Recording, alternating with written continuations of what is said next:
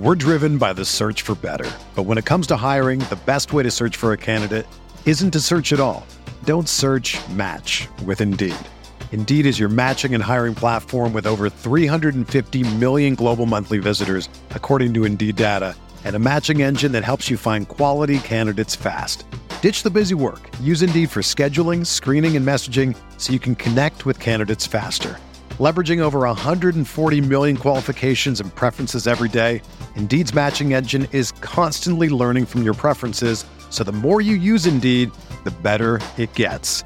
Join more than 3.5 million businesses worldwide that use Indeed to hire great talent fast. And listeners of this show will get a $75 sponsored job credit to get your jobs more visibility at Indeed.com/Blue Wire.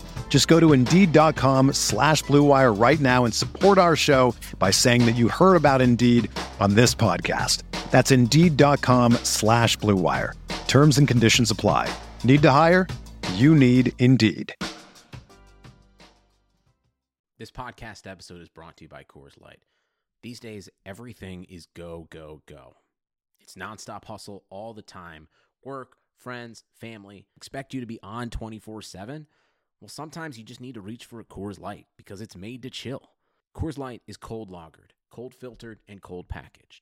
It's as crisp and refreshing as the Colorado Rockies. It is literally made to chill. Coors Light is the one I choose when I need to unwind. So when you want to hit reset, reach for the beer that's made to chill. Get Coors Light in the new look delivered straight to your door with Drizzly or Instacart.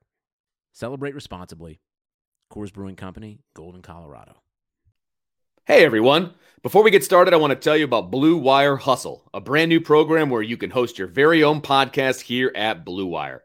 Hustle was created to give everyone the opportunity to take your podcast to the next level. Or if you want to host a podcast and just don't know where to start, Hustle is the perfect place for you. As part of the program, you'll receive personal cover art, Q&As with Blue Wire's top podcasters, access to our community Discord, and an e-learning course full of tips and tricks. And on top of that, we'll help you get your show pushed out to Apple, Spotify, Google, Stitcher, and all other listening platforms. The best part is you can get all of this for only $15 a month, the same rate as any other hosting site would charge you just for the initial setup. So whether you're starting from scratch or have an existing show that you want to grow, Hustle is an open door to leveling up your sports podcasting experience. Acceptance in this program is limited, so get your application in today. Go to bwhustle.com/join. Check out the description box for this episode to find out more, but that's bwhustle.com/join.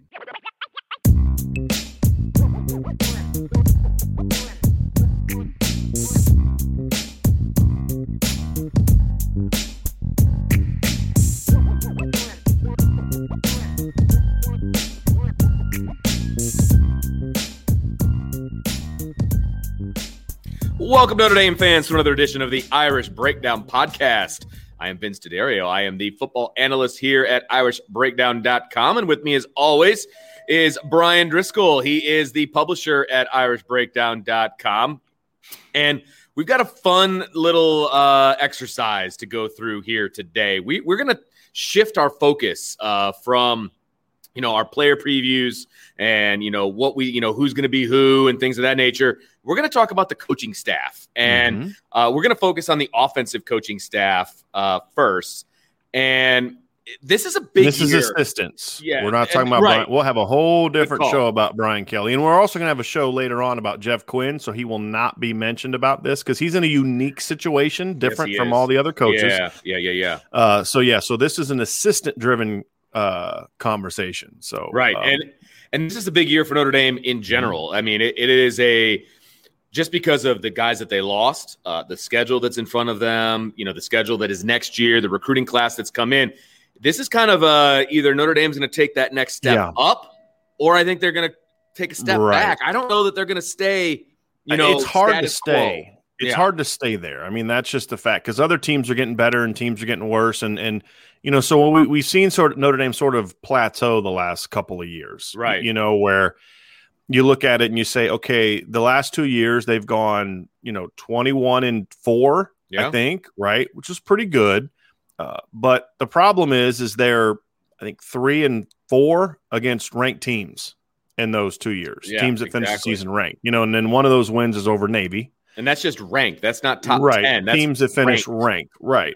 And so, you lost to Clemson and Alabama again this year. You had a nice win over Clemson this year. And as we said at the time, no, it was not a top 5 necessarily or top 3 Clemson, but it was still a good Clemson team, even without those players. Clemson. It's still Clemson. Right. And then, you got beat by Clemson and then you beat North Carolina. That was probably the best. I would say that's the best win Notre Dame has had since probably USC 2017. In my opinion, as far as quality of opponent and then impressiveness of the play. So, there's been some good moments, but, lost to Georgia, lost to Clemson, lost to Alabama. And so the question is are they going to ascend and take that next step, or are they going to start to fall back? Because nobody just stays in that almost category, yes. And so this is, to me, the year that they need to take that step because the schedule sets up nicely. The roster sets up nicely, and we're going to find out just how good this coaching staff is, because if they can't thrive this year and make the necessary adjustments and changes this year, then you're not going to do it in 22 and 23 when you've got Clemson and Ohio State on the schedule both years. So that's where we're at. So it's an exciting year and it's a big year, and there's a lot that needs to happen that's going to tell us, this program's ready to take the next step. So let's kick off this little conversation here, and we'll start at the top, not the very top, not with Brian Kelly, but the top of the offensive food chain, at least as it is, written down that we think is the top of the offensive food chain. And we're going to start with offensive coordinator Tom Rees, Tommy, and, so many things. We've talked about what the offensive philosophy, we've talked about so much that has to do with this offense, but Tommy Rees, in theory, the buck stops at the desk of Tommy Rees. So why, Brian, in your opinion, is this such an important season for Tommy Rees? I think this. Let's break this down into 3 categories regarding Tommy Rees. Number 1 is the coaching from a position standpoint. Yeah. Number 2 is coordinating, and number 3 is recruiting. And so let's kind of go in that regards. Number 1, let's talk about coaching. Number 1, you're inheriting a quarterback that is experienced but not experienced in what you do. And Correct. Then the rest of your depth chart is loaded with guys who have never played a meaningful snap. Well, they've only been coached by you, though. Right. Drew Pines played 2. Came in and handed off against Alabama, right? I mean, those were meaningful snaps. I mean, so, I mean, that was they hadn't pulled their starters yet against Alabama. I'd say that's a meaningful snap, but it was, fair enough. Handoffs. You're in a situation where it's time for you to show that you can kind of reload. I mean, you look at the top schools, they lose starting quarterbacks all the time. Alabama loses Tua Tagovailoa, number 5 pick in the NFL draft, and they're even better on offense the next year. We've seen this happen time and time again. Jacob Coker leads them to a national championship in 2015. Jalen Hurts comes in as a true freshman, not a 5-star recruit, not even a top 100 recruit on the composite ranking, leads them to the college football championship game. Then the next year, him and the combination of him and Tua go out and lead him to a national championship. So, then Tua takes over. They go play for the championship again. And we could do the same thing with Clemson. Year after losing Deshaun Watson, you have Kelly Bryant step in. He was not nearly as good as Trevor Lawrence and Deshaun Watson. We still led him back to the playoff. And the only game they lost in the regular season that year was a game he got knocked out of. So, I mean, that's just what the good teams do, right? I mean, we've seen what Oklahoma's been able to do year after year after year. So, it's time for you to show that, hey, I can develop quarterbacks. And right now, he's really, to me, the track record is spotty, if we're being honest, as a position coach. You coached Brandon Wimbush, who regressed to the point he got benched. You coached Ian Book, whose quarterback rating literally declined every single year he was in the offense. His best quarterback rating was 2018. All of his best numbers were in 2018. 2019, he put up good numbers, but didn't play well in big games. His quarterback rating went down a couple points. And then as a fifth-year senior with 5 starting offensive linemen back and a really weak schedule, his quarterback rating takes a huge drop, down to 140, it'd be 144 this year. So, and, I think cases could have been made that there's probably times Ian Book probably should have been benched in 2019, the way he was playing. But, again, he's got to show that, okay, I can kind of take this and we're going to really take this to the next level. You know, what can you get out of Jack Cohn? What are you going to be able to do with a talented player like Tyler Buckner? What are you going to be able to do, you know, with Drew Pine? You know, are you going to be able to develop different skill sets? You know, and look, Jack Cohn and Tyler Buckner are two different players. How are you going to be able to develop those two things at the same time? And that's something that experienced coaches have to learn to do. And this is going to be a challenge. And I think Tommy failed at that challenge, if we're being honest, the first time with Ian Book and Phil Dracovic, but he was a young coach. We've all made mistakes. I think we all can look back at our coaching careers and say, boy, I wish I would have handled that kid differently, or I wish I would have done that differently. You know, and that's part of the learning process of coaching. And it sucks that the kids are the ones that have to kind of suffer. But I mean, I wish I could have coached my first 2 years as a coach with the knowledge I had by the time I was in year 7. You know, I mean, we all have those conversations. It's a maturity issue. It's an experience issue. It's all of that, because I agree. There's things that I said and did. And the way I coached certain kids my first couple of years, I was like, wow, who was that guy? Yeah. You know, but that's all about the maturation process of your coaching. And not to put words in your mouth, but that's one of the reasons you didn't think he was quite ready for this particular position. Sure. I just thought Tommy Rees, as talented as he is and intelligent as he is, needed a little bit more seasoning. And that's why I thought Joe Moorhead was going to be the right hire, because I felt Joe Moorhead would have given him a different voice, you know, than basically the Brian Kelly voice that he's had throughout his entire adult life, with the exception of 2 years. Right. So but again, still talented kid, talented young man, talented coach. And let's see him kind of develop and learn and take that next step as a position coach. This is an important year for that, because I don't want to hear any excuses from Notre Dame's coaches about, well, we're not that, you know, we're not playing well this year. We're not scoring because excuse A, B, C, and D, right? Okay. I don't want to hear it, because teams lose players all the time. Right. You think Alabama's going to score 32 points a game next year? They lose Mac Jones, Devontae Smith, Najee Harris, you know, Alex Leatherwood, Landon Dickerson. I mean, think of all the players they lost. You think they're going to take a huge step back, and you think Nick Saban's going to make any excuses if they do? No. And they lost their offensive coordinator. That's right, and offensive line coach, you know, and running backs coach. So, because Charles Huff took the Marshall head coaching job, the offensive line coach left for Texas with Sarkisian. So, I mean, they've got a brand new, and he hired Bill O'Brien as his new coordinator. So, anyway, the point is, there's no excuses, right? You're year 12. If you're not ready to reload by year 12, you know, go find something else to do. So, I think that he will, and so I think this is a big year for Coach Rees, and I think that he's gonna be, to me, evaluated on how well are you able to develop your room. Right. So that's the coaching point. The coordinating part is interesting, Vince, because I'm going to make a statement, and I want you to tell me if you agree or disagree with it. All right. Other than Marcus Freeman, Tommy Rees is the least fireable coach on the Notre Dame coaching staff. And I mean that in this way. Knowing Brian Kelly, knowing how Brian Kelly views his stubbornness when it comes to admitting mistakes with hires, there's no way anything could happen this year that would result in him firing Tommy Rees outside of Tommy Rees doing things that he has no choice. And that's not who Tommy Rees is, right? Tommy Rees, you're talking like off the field, something illegal. Right. And that's not Tommy Rees. That's not going to happen. So if Tommy Rees is in an interesting situation, because I'm your guy, right? You picked me over this national search.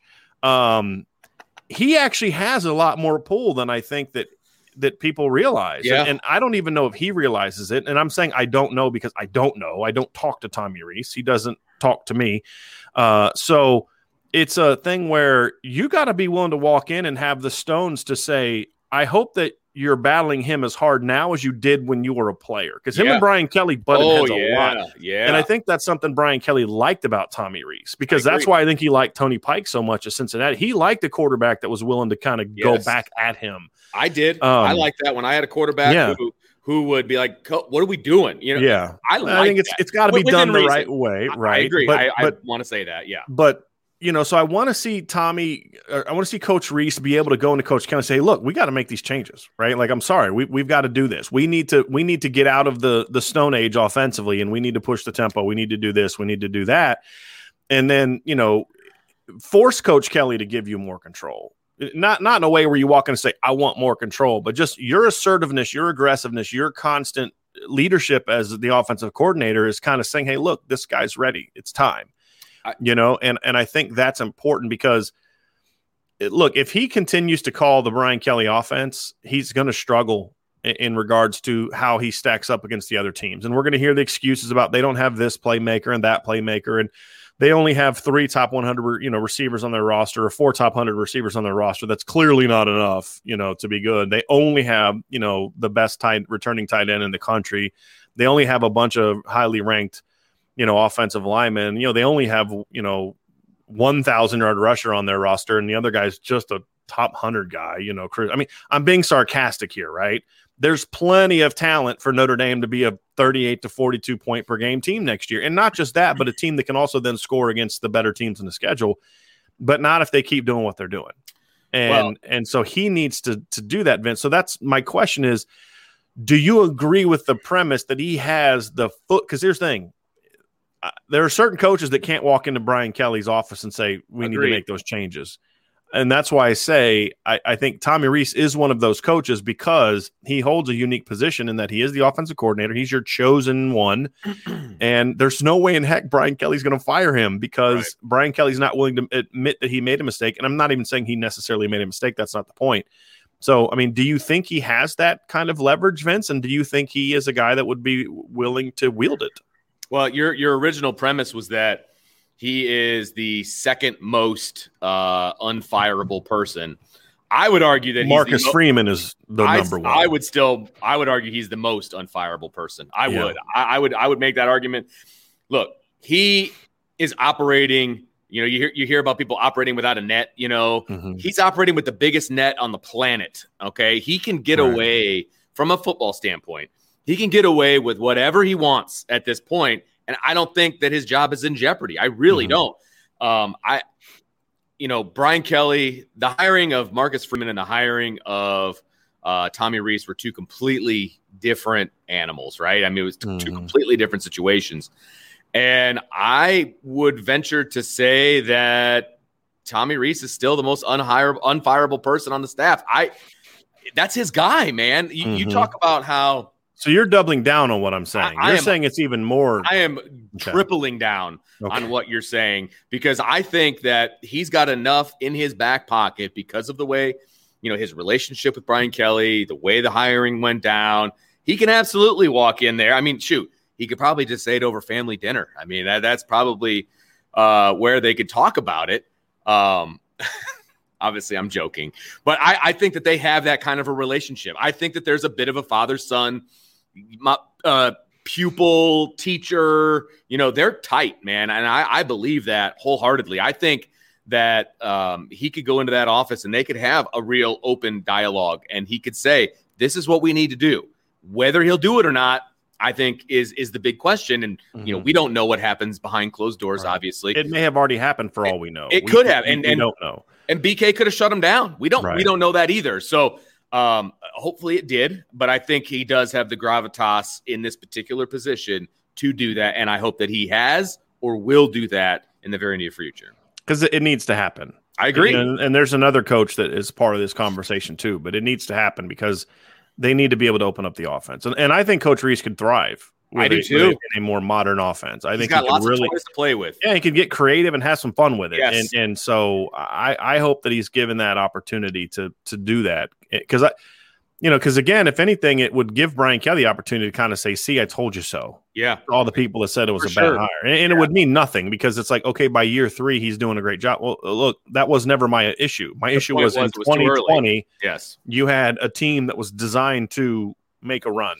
Right. And you didn't take advantage of it. But, I think eventually he's going to be an outstanding coordinator. It's how long is it going to take? And is Brian Kelly going to give him the ability to, I think almost kind of like he needs to be able to fail a little bit. Sure. And what I mean by that is failure is relative. I mean, you're not saying go out there and lose to a MAC school. Like, that's not what you're saying.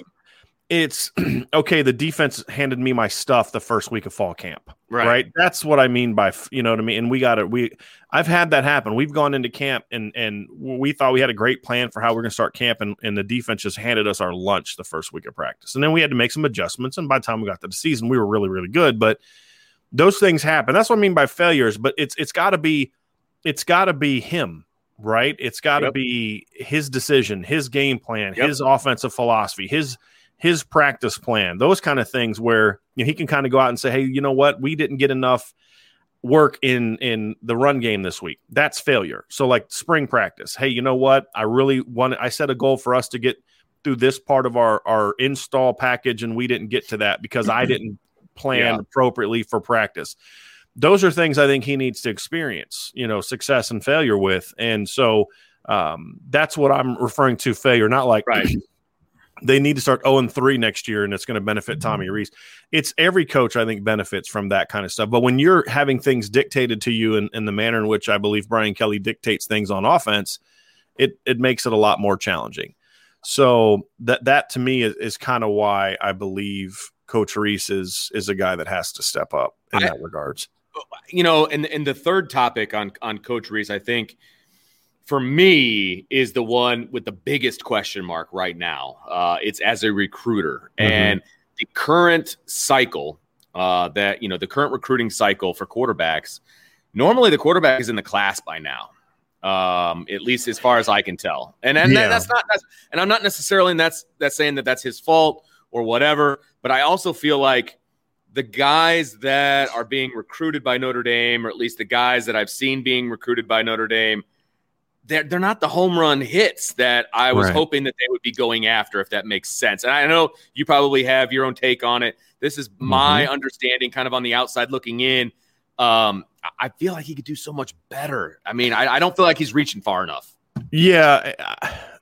There's some quarterbacks out there that I know for a fact have a lot of interest in Notre Dame that are better than all but one of the kids that they're currently in my opinion.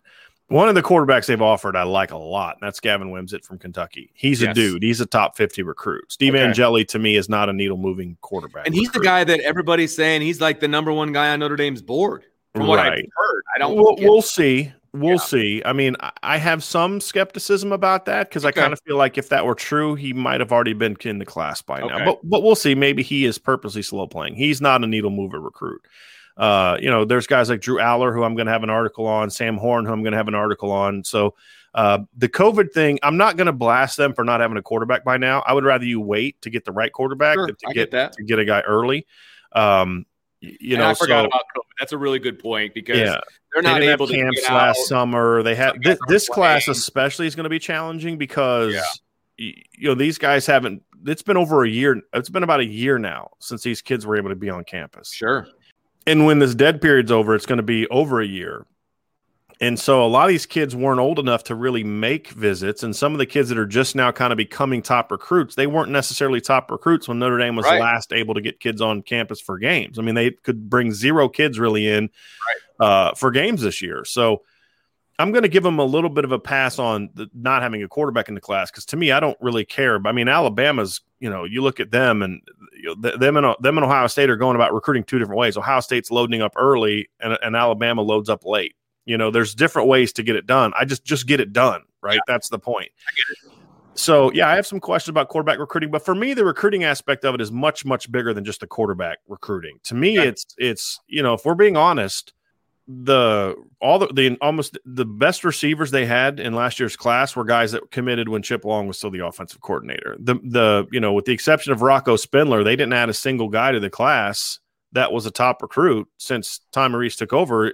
You could say the 2 running backs, but neither of those guys were top recruits. I mean, LSU got involved with Logan Diggs late, but Notre Dame didn't beat out a bunch of SEC schools for Logan Diggs. Now, I think he's a very good player. Don't get me wrong. I'm not criticizing him then. I'm saying it's a lot easier to get a Logan Diggs when LSU offered almost a year after he committed to you than it is to beat Logan Diggs when, LSU was offered him when you offered him. And it's already home field advantage. I mean, you're already back from a Audric Estime, they beat Michigan State for, right? He was committed to Michigan State, right? They didn't beat Ohio State and Penn State. So that's my thing is, I look at some of the recruiting and you say, okay, well, they just added a running back from Texas, very good player. That's a good start. But, he's got some areas where he doesn't have a lot of help, where we'll get into Coach Alexander here and Del Alexander in a minute. But, Chip Long was able to overcome that. If, you go follow the recruitments of Lorenzo Styles, for example, and Jordan Johnson and Xavier Watts, Chip Long was the driving force behind those.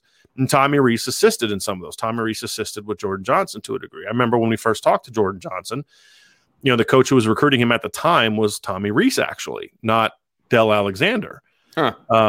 So that was, and it was just sort of, that was his one of his regions, and he was the one that got him on the door and his foot in the door. And then, of course, Chip Long came in and helped finish that. So, how is he going to be as a recruiter?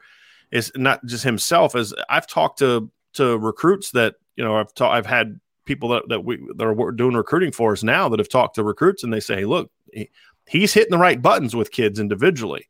That's a good thing. But can he close? Yeah. Right? That's the question. Can he close with top players? Can he close with Caleb Brown? Can he overcome Michigan and Ohio State for a guy like Caleb Brown? That's huge. That's a huge thing for him, because he is a game changer. And he's in Chicago. He goes to St. Rita, right? Catholic school kid from Chicago. Right. You got to get it done. That's Notre Dame's wheelhouse right there. And so, and they say, well, you got to be able to go into the room and say, hey, Lance, we got to get this done. Hey, Jeff, we got to get this done. Hey, Del, we got to get this done, man. I need you to up your game, because we got to get this kid in the class. That's what a coordinator has to be able to do if he's going to be a great recruiter. Yes. And you don't have a head coach that's going to do that. So you have to do that. Yeah. And so does a 28-year-old guy have the confidence in himself to walk in there and have that stern conversation sometimes with someone who's much older than he is? Right. But you need to be able to do that in order to make this work. And so that's what we need to see from Coach Rees. And that's, I have my concerns about that, because again, I need to see him close, and it's concerns because we just haven't seen it. I need to see him close. Yeah. And if he's not able to do that, then this class is going to kind of revert back to what it has been, which is a really up and down, inconsistent year. Same thing, offensive line, they got to close. Tight end recruiting is a bit head scratching. Running back recruiting is looking good, but they got to finish, right? Receiver recruiting, there's a lot of guys on the board, but do they lead for any of the top guys? Okay, well, then you got to come from behind and go get it done. Yeah. So those are the things that I look at and say, that combination of three things make this a big year, because the roster that you're going to have in 22 and 23 and 24 and 25 as you're looking to make this run is going to primarily be driven by the class you just brought in, which again, we had a heavy Chip Long influence in this class. And, you talk about saying, well, we don't have enough playmakers. Well, go get some, because there's some out there at places that are pro Notre Dame areas that you got to go get it done. And that's the best part about coaching in college. There's no salary cap. You know what I mean? You can go get playmakers like that. That's my thing. You don't have to work. Well, we're in a small market. We're this, we're that. You're at Notre friggin' Dame. Okay. Right. You can go get, if you work hard enough, you can get those dudes. You can get them in the class, and they're eligible to play right away. This isn't 1962 where freshmen can't play. So you can change the narrative very, very quickly if you're at Notre Dame. And I think that's what frustrates the heck out of me, is that we hear that, oh, we don't have this, we don't have that. Well, whose fault is that? Right. Go get them. Right. Well, first of all, they have that, but let's not go there, because you're gonna distract me. And we're driven by the search for better. But when it comes to hiring, the best way to search for a candidate isn't to search at all. Don't search, match with Indeed. Indeed is your matching and hiring platform with over 350 million global monthly visitors, according to Indeed data, and a matching engine that helps you find quality candidates fast. Ditch the busy work. Use Indeed for scheduling, screening, and messaging so you can connect with candidates faster. Leveraging over 140 million qualifications and preferences every day, Indeed's matching engine is constantly learning from your preferences, so the more you use Indeed, the better it gets.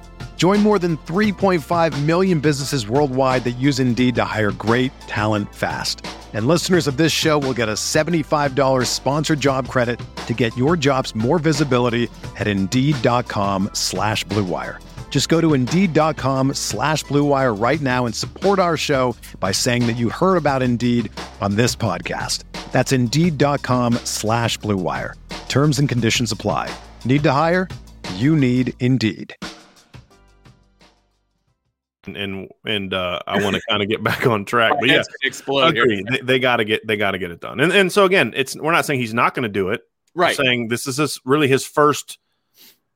first class that's going to be his class. Agreed. Right, as the coordinator. And he needs to show that he can close. I like what I'm hearing so far. I'll say this as a positive. Talked to a couple guys that I have on the recruiting chart right now, and they're talking to a lot of these top players, and a lot of them, especially Midwest guys, they say, "Hey, I talk to Coach Reese all the time. He's really like him." So his name is being mentioned a lot. But Good. Okay, can he turn that into I think he's cool to I want to go play for that guy? Yeah, right. Big right. Difference. Big difference. And that's the key.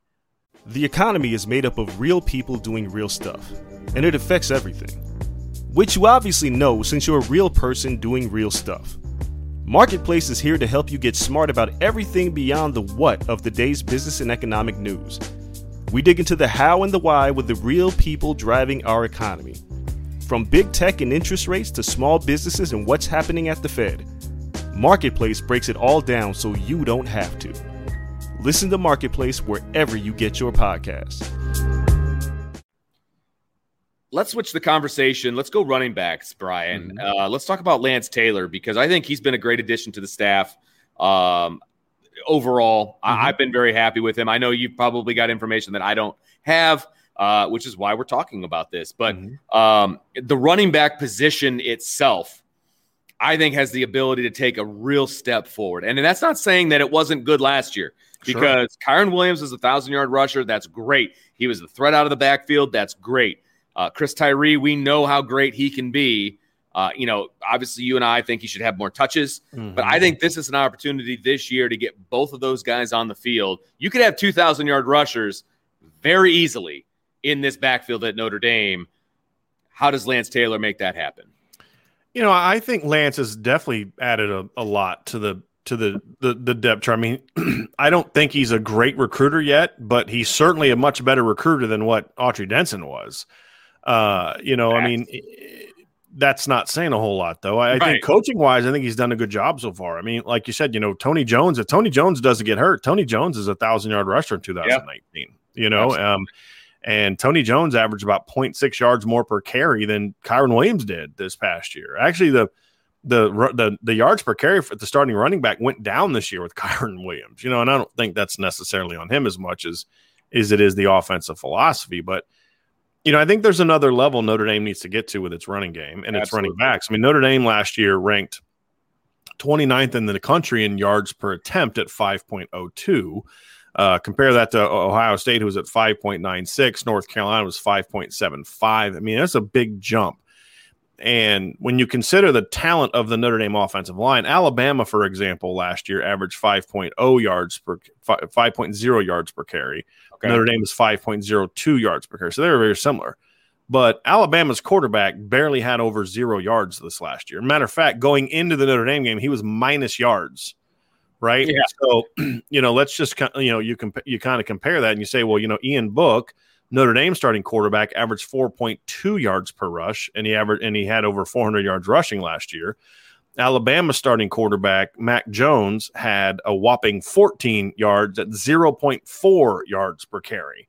So when you look at the running backs, the starting running backs at Alabama, Najee Harris was 5.84 yards per carry. Brian Robinson was at 10.3, and their freshman Jace McClellan was at 10.7 on 23 carries. Chris Tyree was at 6.8 yards per carry, but they just used him as a breather guy. Yeah. Tebow was 5.2 and Kyron was 5.3. So it was good, but you were a running team. Alabama was a passing team that would kind of, the run game wasn't always the driving force. So their number 2 aspect was as good as your number 1 aspect. Right. That's my issue. Right. And so I think there's another level to get to. There's a lot of factors that go into this that don't necessarily have a lot to do with Lance Taylor per se. Absolutely agree. Absolutely. But I want to see him. I want to see him do some things. I want to see him as the run game coordinator and as someone who has coached receivers kind of with Tommy Rees to say, hey, let's be more creative. Let's be more explosive. We've got some really talented running backs. Let's figure out ways to use both of them. We use both of them. Kyron's a starter and Chris plays when Kyron needs a breather. We use both of them. That's not what we're talking about.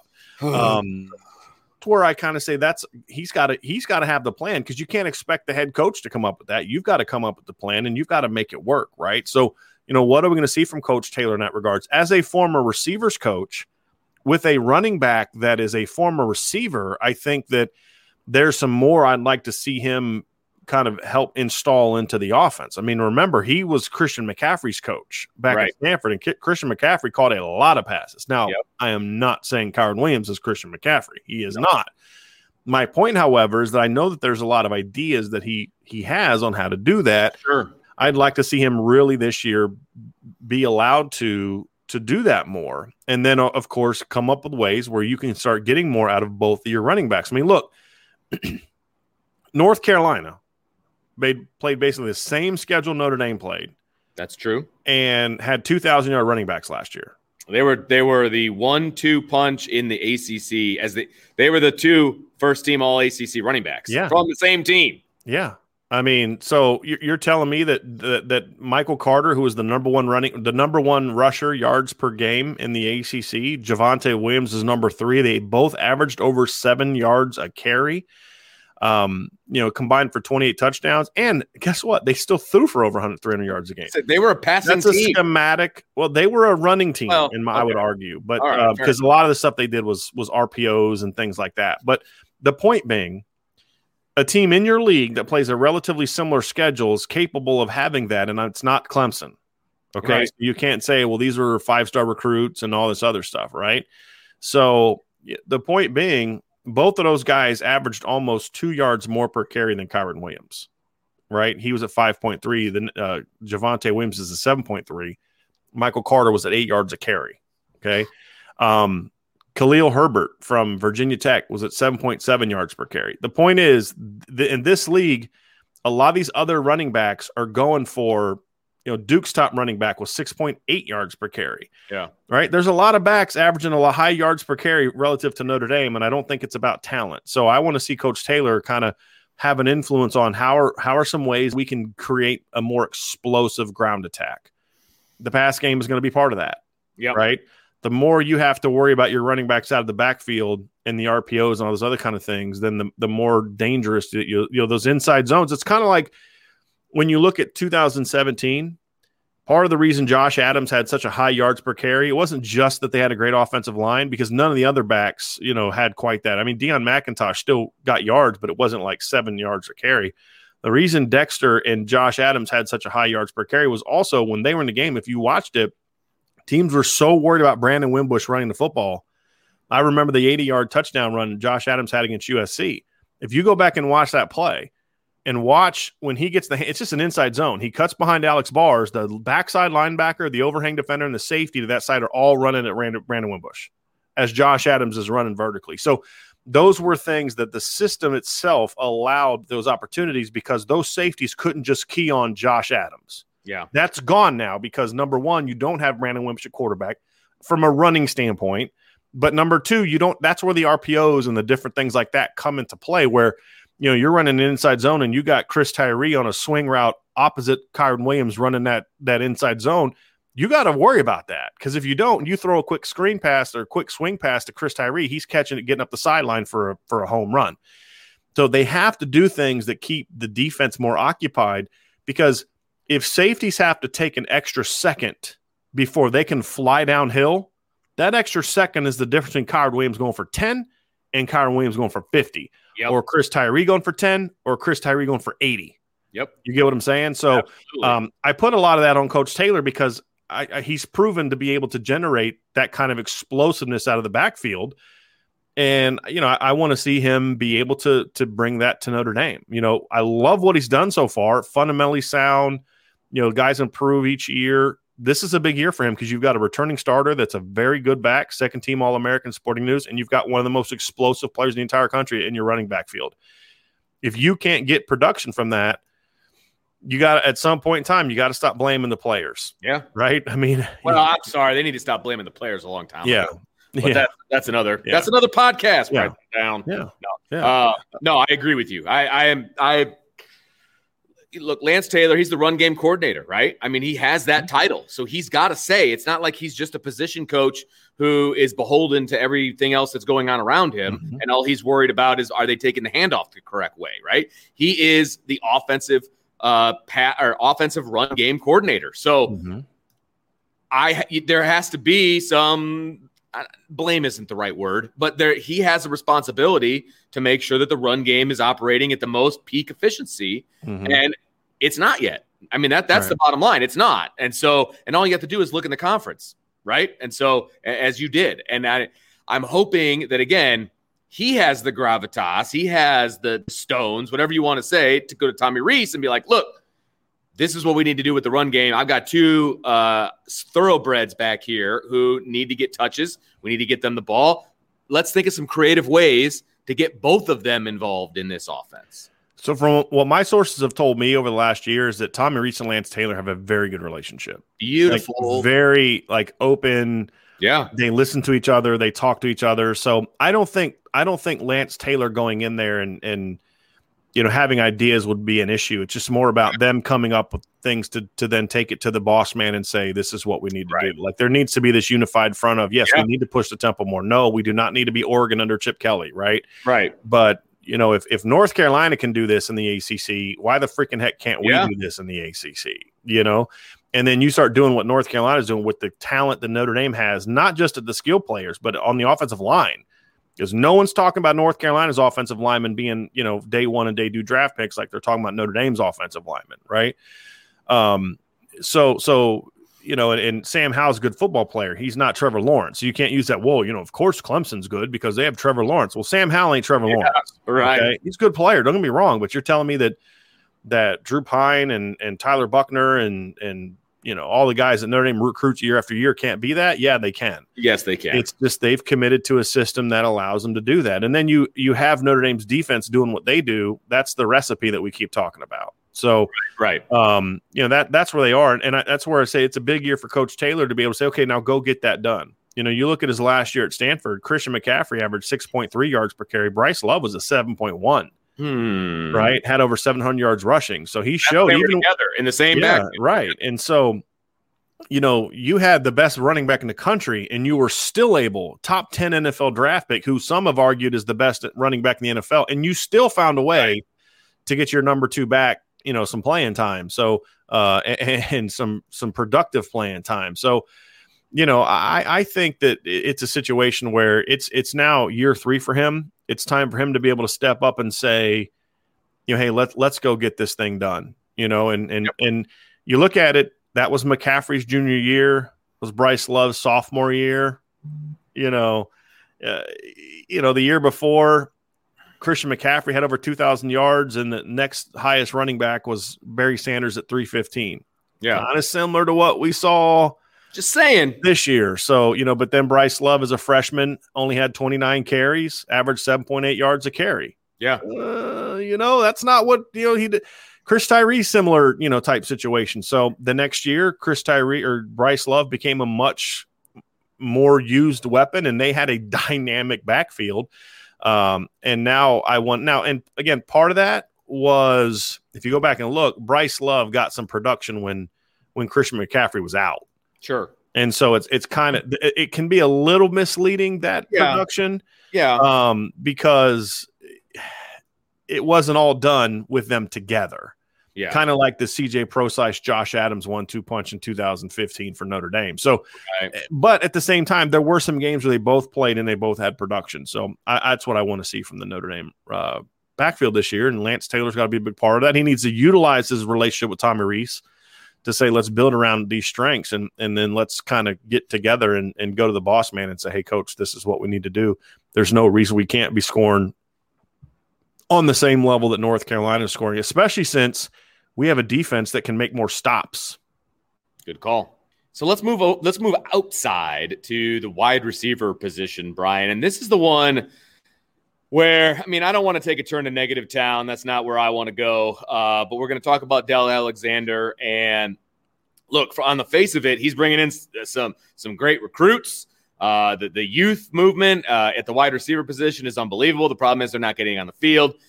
The other issue is those guys aren't in a Notre Dame uniform because of Del Alexander, from everything that I can gather. So this is a big year for him because if those young guys are going to see the field, they're going to have to get coached up. And what is that going to look like? Are you insistent on throwing the Bible at them and having to know everything chapter and verse? Or is it going to be a situation where, hey, this is what these guys do best. Here's how we need to get them involved. And is that all on Del Alexander? So a lot of different things to talk about with Coach Alexander, Brian. So let me say what Coach Alexander's done a really good job with. Okay. Start with positive. I like that. When he has a veteran group, he's been able to do a good job getting the most out of them. I think the issues this year with the wide receivers that played was not a Del Alexander problem. It was that's fair offensive philosophy problem, right? Because one thing we've argued is Javon McKinley's open a lot more than people realize. Yeah. I'm having the same arguments with Javon McKinley that I had with Notre Dame fans about Chase Claypool when they said, well, Notre Dame didn't have enough speed at receiver. I'm like, well, wait till the combine. We had the same conversation with Miles Boykin. I'm like, I'm at the Cotton Bowl. I'm up high. I can look down, see everything, and I'm watching Miles Boykin smoke corners on post routes. It should be for touchdowns, and the ball doesn't come. That's not a wide receiver problem. That's not a separation problem. That's a quarterback problem. So I don't blame him I think he's been able to, when guys are in this system for a while, they're able to develop, and he's able to get veterans to play at a high level. Having said that, the issue that I have is that's 20 years ago, right? This is an era where young players are more ready to play than ever, but they're not usually guys that are walking the door and you don't need to coach them up kind of guys. The problem that Notre Dame has, and this isn't all Del Alexander. Agreed. I'm confident in saying that Del Alexander has a lot dictated to him. I agree as far as what he's going to do. So the coaching aspect of it, there's some limitations to it. I think Coach Alexander needs to step up and use his voice more. Sure. He's a very experienced coach. I mean, you go back and look at his track record at Arizona State, his track record at Wisconsin. This is a guy that's produced some good receiving cores. He's a good football coach. I don't think he uses his voice enough. I think he allows things to be dictated to him and just kind of chalks it up. I think he does a poor job of, once the season starts, of coaching younger players. He just kind of, these are my starters and this is who I'm working with, and we'll worry about the young guys in the offseason. That's a poor philosophy. Right. That's on him. He's got to change that, okay? And so those are some things I think he needs to do a better job with, number one. The bigger issue for me with him is recruiting. Yes, he needs to get Kevin Austin and Braden Lindsey going as veterans, but he also has to work his tail off to make sure Jordan Johnson and Xavier Watts are ready to go out and ball this year. Same with Lawrence Keys. Stop brushing guys aside and focusing on their limitations. Focus on the things they do, coach those things up and use them. He needs to do a better job of that, but he really needs to step it up in recruiting. And this is one of those things where people look at the receiver classes and say, well, they just signed a top 10 receiver class. They got Lorenzo Styles and Deion Colzie, and they lost Deion Colzie initially because of a lack of contact. That's just a fact, right? I've talked to multiple sources down in Georgia. Deion Colzie's too classy to say this. He's too respectful. He comes from a great family. They are not going to bash Coach Alexander publicly because they are not that kind of people. I'll say it for them. It wasn't the only reason.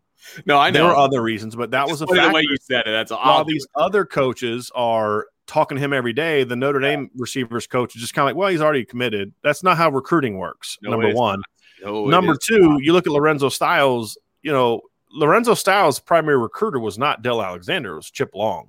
Same thing with Jordan Johnson. I mean, I would argue that Del Alexander was the third factor from a personal standpoint in Jordan Johnson picking Notre Dame.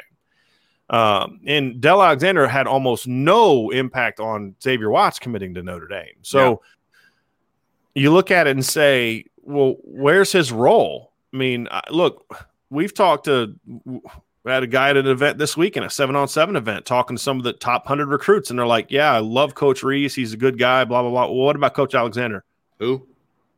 I mean, that's kind of the reaction, and that's bad. There was a top 250 receiver that Brian Kelly had been on the phone with, Tommy Reese had been on the phone with, and then it kind of got passed on to Coach Alexander. And it's like, you haven't heard from them in a while. And you're just like, what are you doing here? And there's a couple receivers here and there that'll say, I talk to Coach Alexander all the time, but this is the point that I've always made, because we've heard this with other coaches in the past. Well, I talked to this kid. He says he hears from all the time, because the guy's focused on like 5 guys. Yeah, that's a problem. To recruit a position at receiver like Notre Dame, you got to have a bigger board. Yes. And you got to treat all those guys like dudes. Yep. Right? I have from talking to some people I had at a 7-on-7 event, Ryan Day's name is mentioned more that's a head coach of Ohio State, is mentioned more as far as I talk to him more. These are just receivers. Then I talk to the Notre Dame wide receivers coach, whose only flipping job is to recruit wide receivers in Notre Dame. That's unacceptable. Yeah. I mean, Caleb Brown should hear from Del Alexander on the regular. Yes. Right? CJ Williams should have, and it's too late for that. I think that ship has pretty much sailed now. Same with Teteroa McMillan. That ship has sailed first. You're an LA guy. You're from Los Angeles. This was part of the reason you were brought in. And you can't even make a dent with a kid. I mean, there's pictures of CJ Williams giving interviews talking about, that they're using an older photo, and he's wearing a Notre Dame shirt, but Notre Dame isn't even in the mix now. So I'm seeing this stuff and I'm saying, and then you read the articles and then you talk to people that know these kids and you're like, yeah, Notre Dame just didn't really make much of a push for him. Well, Tommy Rees can't recruit every single receiver. Right. And that's, and as much as Chip Long got along, I mean, if it was just about Chip Long, Jalen McMillan's at Notre Dame. Right. But it can't just be about the coordinator for every kid. You also have to have some situations where you need to be able to say, hey, we need the head coach involved. We need the receiver coach involved. And that's where Notre Dame has fallen short. And that's why they've had really good receiver classes. But here's the big thing, Vince. I'm tired of Notre Dame saying, well, look, we had a good class. Yes, but it should have been better. Right. It could have been better if you put in the work. You're Notre Dame. You're always going to get top players. You have to be the most incompetent staff ever, Ty Willingham, to not get good recruits at Notre Dame. Right? It's about whether or not you're willing to put in the work to have great classes at Notre Dame. Yes. And so that's the issue is, and until Coach Alexander starts grinding on the recruiting trail, it's like he's really comfortable. And I don't like comfortable coaches, because comfortable coaches tend to get lazy. They get lazy. Just say it. I would just say complacent. I don't think it's about laziness. I think that because I think Del Alexander works, but what is your work being geared towards? Right. Complacency is lazy to me, but that's me. To me, yeah, I don't think – see, to me, I think laziness is I'm just sitting at the office, eating Cheetos, watching TV. That's not what Coach Alexander's doing. It's I'm going to focus more over here and not over here. Right. And that's, to me, it's not putting enough emphasis on this very important part of your job. And I think, to me, that's why I don't view it as lazy. And I'd be willing to call a coach lazy if he was lazy. Okay, I'm just saying, I don't think that's the issue with Coach Alexander. I think it's more about just not putting enough emphasis. But when your head coach doesn't put as much emphasis on recruiting in regards to his daily activity and being involved, and if the head coach isn't going to challenge you on your board every other day, like what happens at Ohio State, what happens at Clemson, what's happened at Oklahoma and Alabama, then you're going to be able to get away. Coach, when you have only talk to the coach every once in a while about recruiting. Well, we tried, but the kid wasn't interested. You think Brian Kelly's going to go look at the logs and do digging to find out if that was actually the case? No, he's not. And so if you don't like recruiting necessarily, you don't love recruiting, then you're not. Look, Chip Long loved recruiting. Mike Elko, I think, really likes recruiting, and that's why they're good at it. Clark Lee liked getting recruits, but I don't think he necessarily liked recruiting. With the grind of it, yeah. And so if you don't have a head coach that's forcing guys like that to recruit, then you're going to see this. So that's why I say it's up to Coach Rees to be able to go to Coach Alexander and say, hey, look, if you don't talk to Caleb Brown, every other day at least, we're going to have to go into the boss man's office and have a conversation. You know what I mean? I mean, that's what you got to do. I mean, but the reality is head coach or you shouldn't have to do that, right? But that's what's needed. I mean, they've got to step it up and recover in this recruiting class because they're going to have another good recruiting class, a receiver. But we're going to look back again and say, but what if they would have gotten Caleb Brown? Sure. What if they would have got CJ Williams? What, don't complain to me about your lack of playmakers in 3 years when these guys are balling at other schools and you could have had them if you just would have put in the work. Yep. And it's not admission. It's not an admissions problem. It's not. It's not that these kids don't care about academics. That is far from the truth with a lot of these kids. So So that's kind of where I say it. For Coach Alexander, he's got to step it up. It's a big year for him on and off the field. He's got to step up, and if he doesn't, some hard conversations need to be had. Brian, I want to talk about one of the most talented position groups on the field, and probably one of the coaches that not even a lot of people really know about because you just don't hear his name very often. That's John McNulty. He's the tight ends coach. And look, you work at Notre Dame. Your job as the tight ends coach is always going to be important, but why is it such an important position this year? So, first of all, I think John McNulty's done a heck of a job coaching. I mean, Absolutely. You had the best tight end in the country, freshman tight end in the country last year in a year that had some good tight ends in it. That's Tommy Tremble kind of owning his role. George Takis played well when he played. Brock Wright did some good things when he played. So John McNulty clearly did some good things for Notre Dame this year as a coach. That part of it I'm not concerned about. I think, it's important that he is able to develop the depth chart behind Michael Mayer. Yes, he's got to coach well this year again, and getting George Takis to play to his full potential, getting Kevin Bauman ready to play, getting Kane Barong ready to play. Those things are all important, helping Michael Mayer take that next level, that next step. But I kind of assume he's going to do that. I have a lot of faith in John McNulty as a position coach. My question is more from a recruiting standpoint, because I look at Notre Dame's recruiting at tight end since John McNulty arrived, and it's a little questionable to me. Basically, Notre Dame has landed 2 tight ends since he arrived. Number one is Mitchell Evans, who's a 3-star kid, was a quarterback in high school. He's got some tools, but he's a bit of a project, which is fine because you have Kane Barong, you got Michael Mayer and Kevin Bauman the year before. I'm totally fine taking a kid like Mitchell Evans in theory. I'm okay with Notre Dame taking Jack Nickel, to a degree as well. He's not really a highly ranked kid. He's got some tools. But, he's not on the level of a Michael Mayer or Tommy Tremble, of what I thought of Tommy Tremble, Cole Kmet, Brock Wright. He's not on that level. And those are the 2 tight ends that he's landed. And they're still talking about taking a second tight end in this class. So that would be 3 years in a row where you're taking 2 tight ends. And that doesn't make a lot of sense to me unless you don't have any faith in some of the guys that are on campus. And I don't think that's the case. Or it's a questionable strategy. That strategy is not necessarily just his, because that's an entire staff strategy. But then I look at the guys he's recruiting, and there's some, I like Eli Raridan, but I'm just wondering, why did you make such an early decision on Jack Nickel? Why are you now pushing for a second tight end? And there's some good tight ends on the board, but we're just not seeing the same high level type of talent at tight end that we're used to.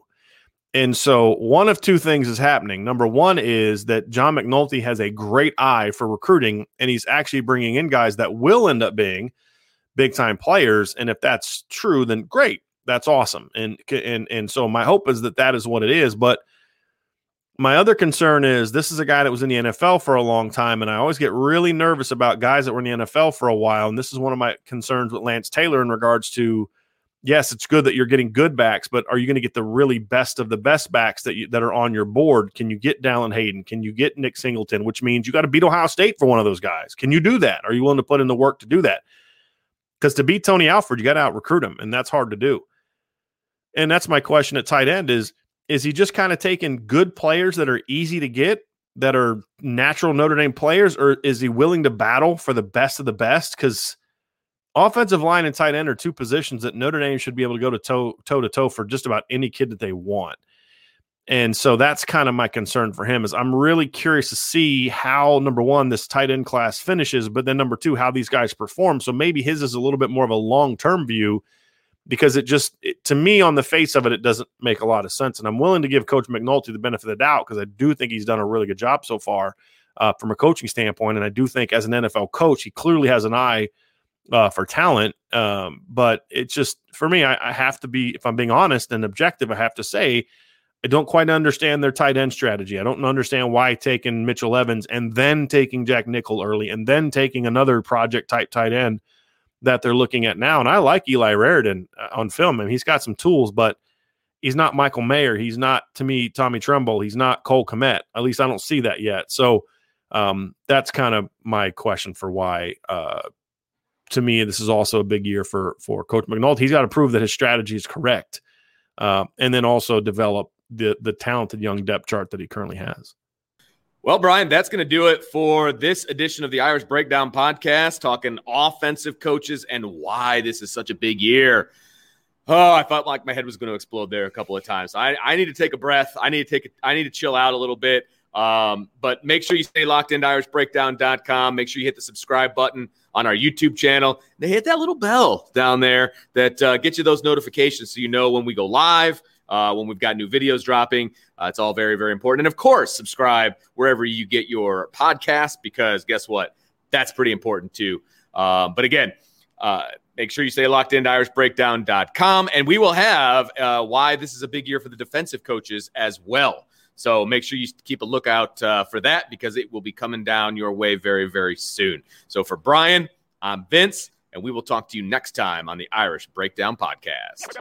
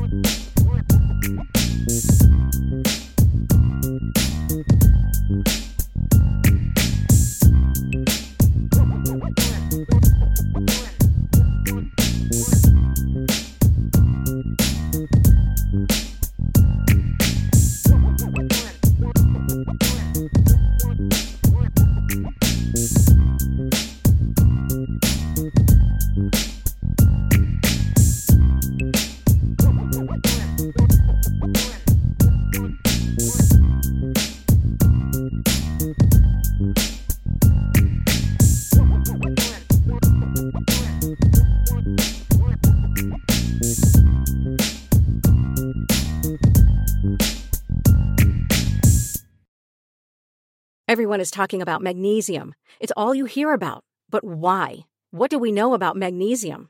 Well, magnesium is the number one mineral that 75% of Americans are deficient in.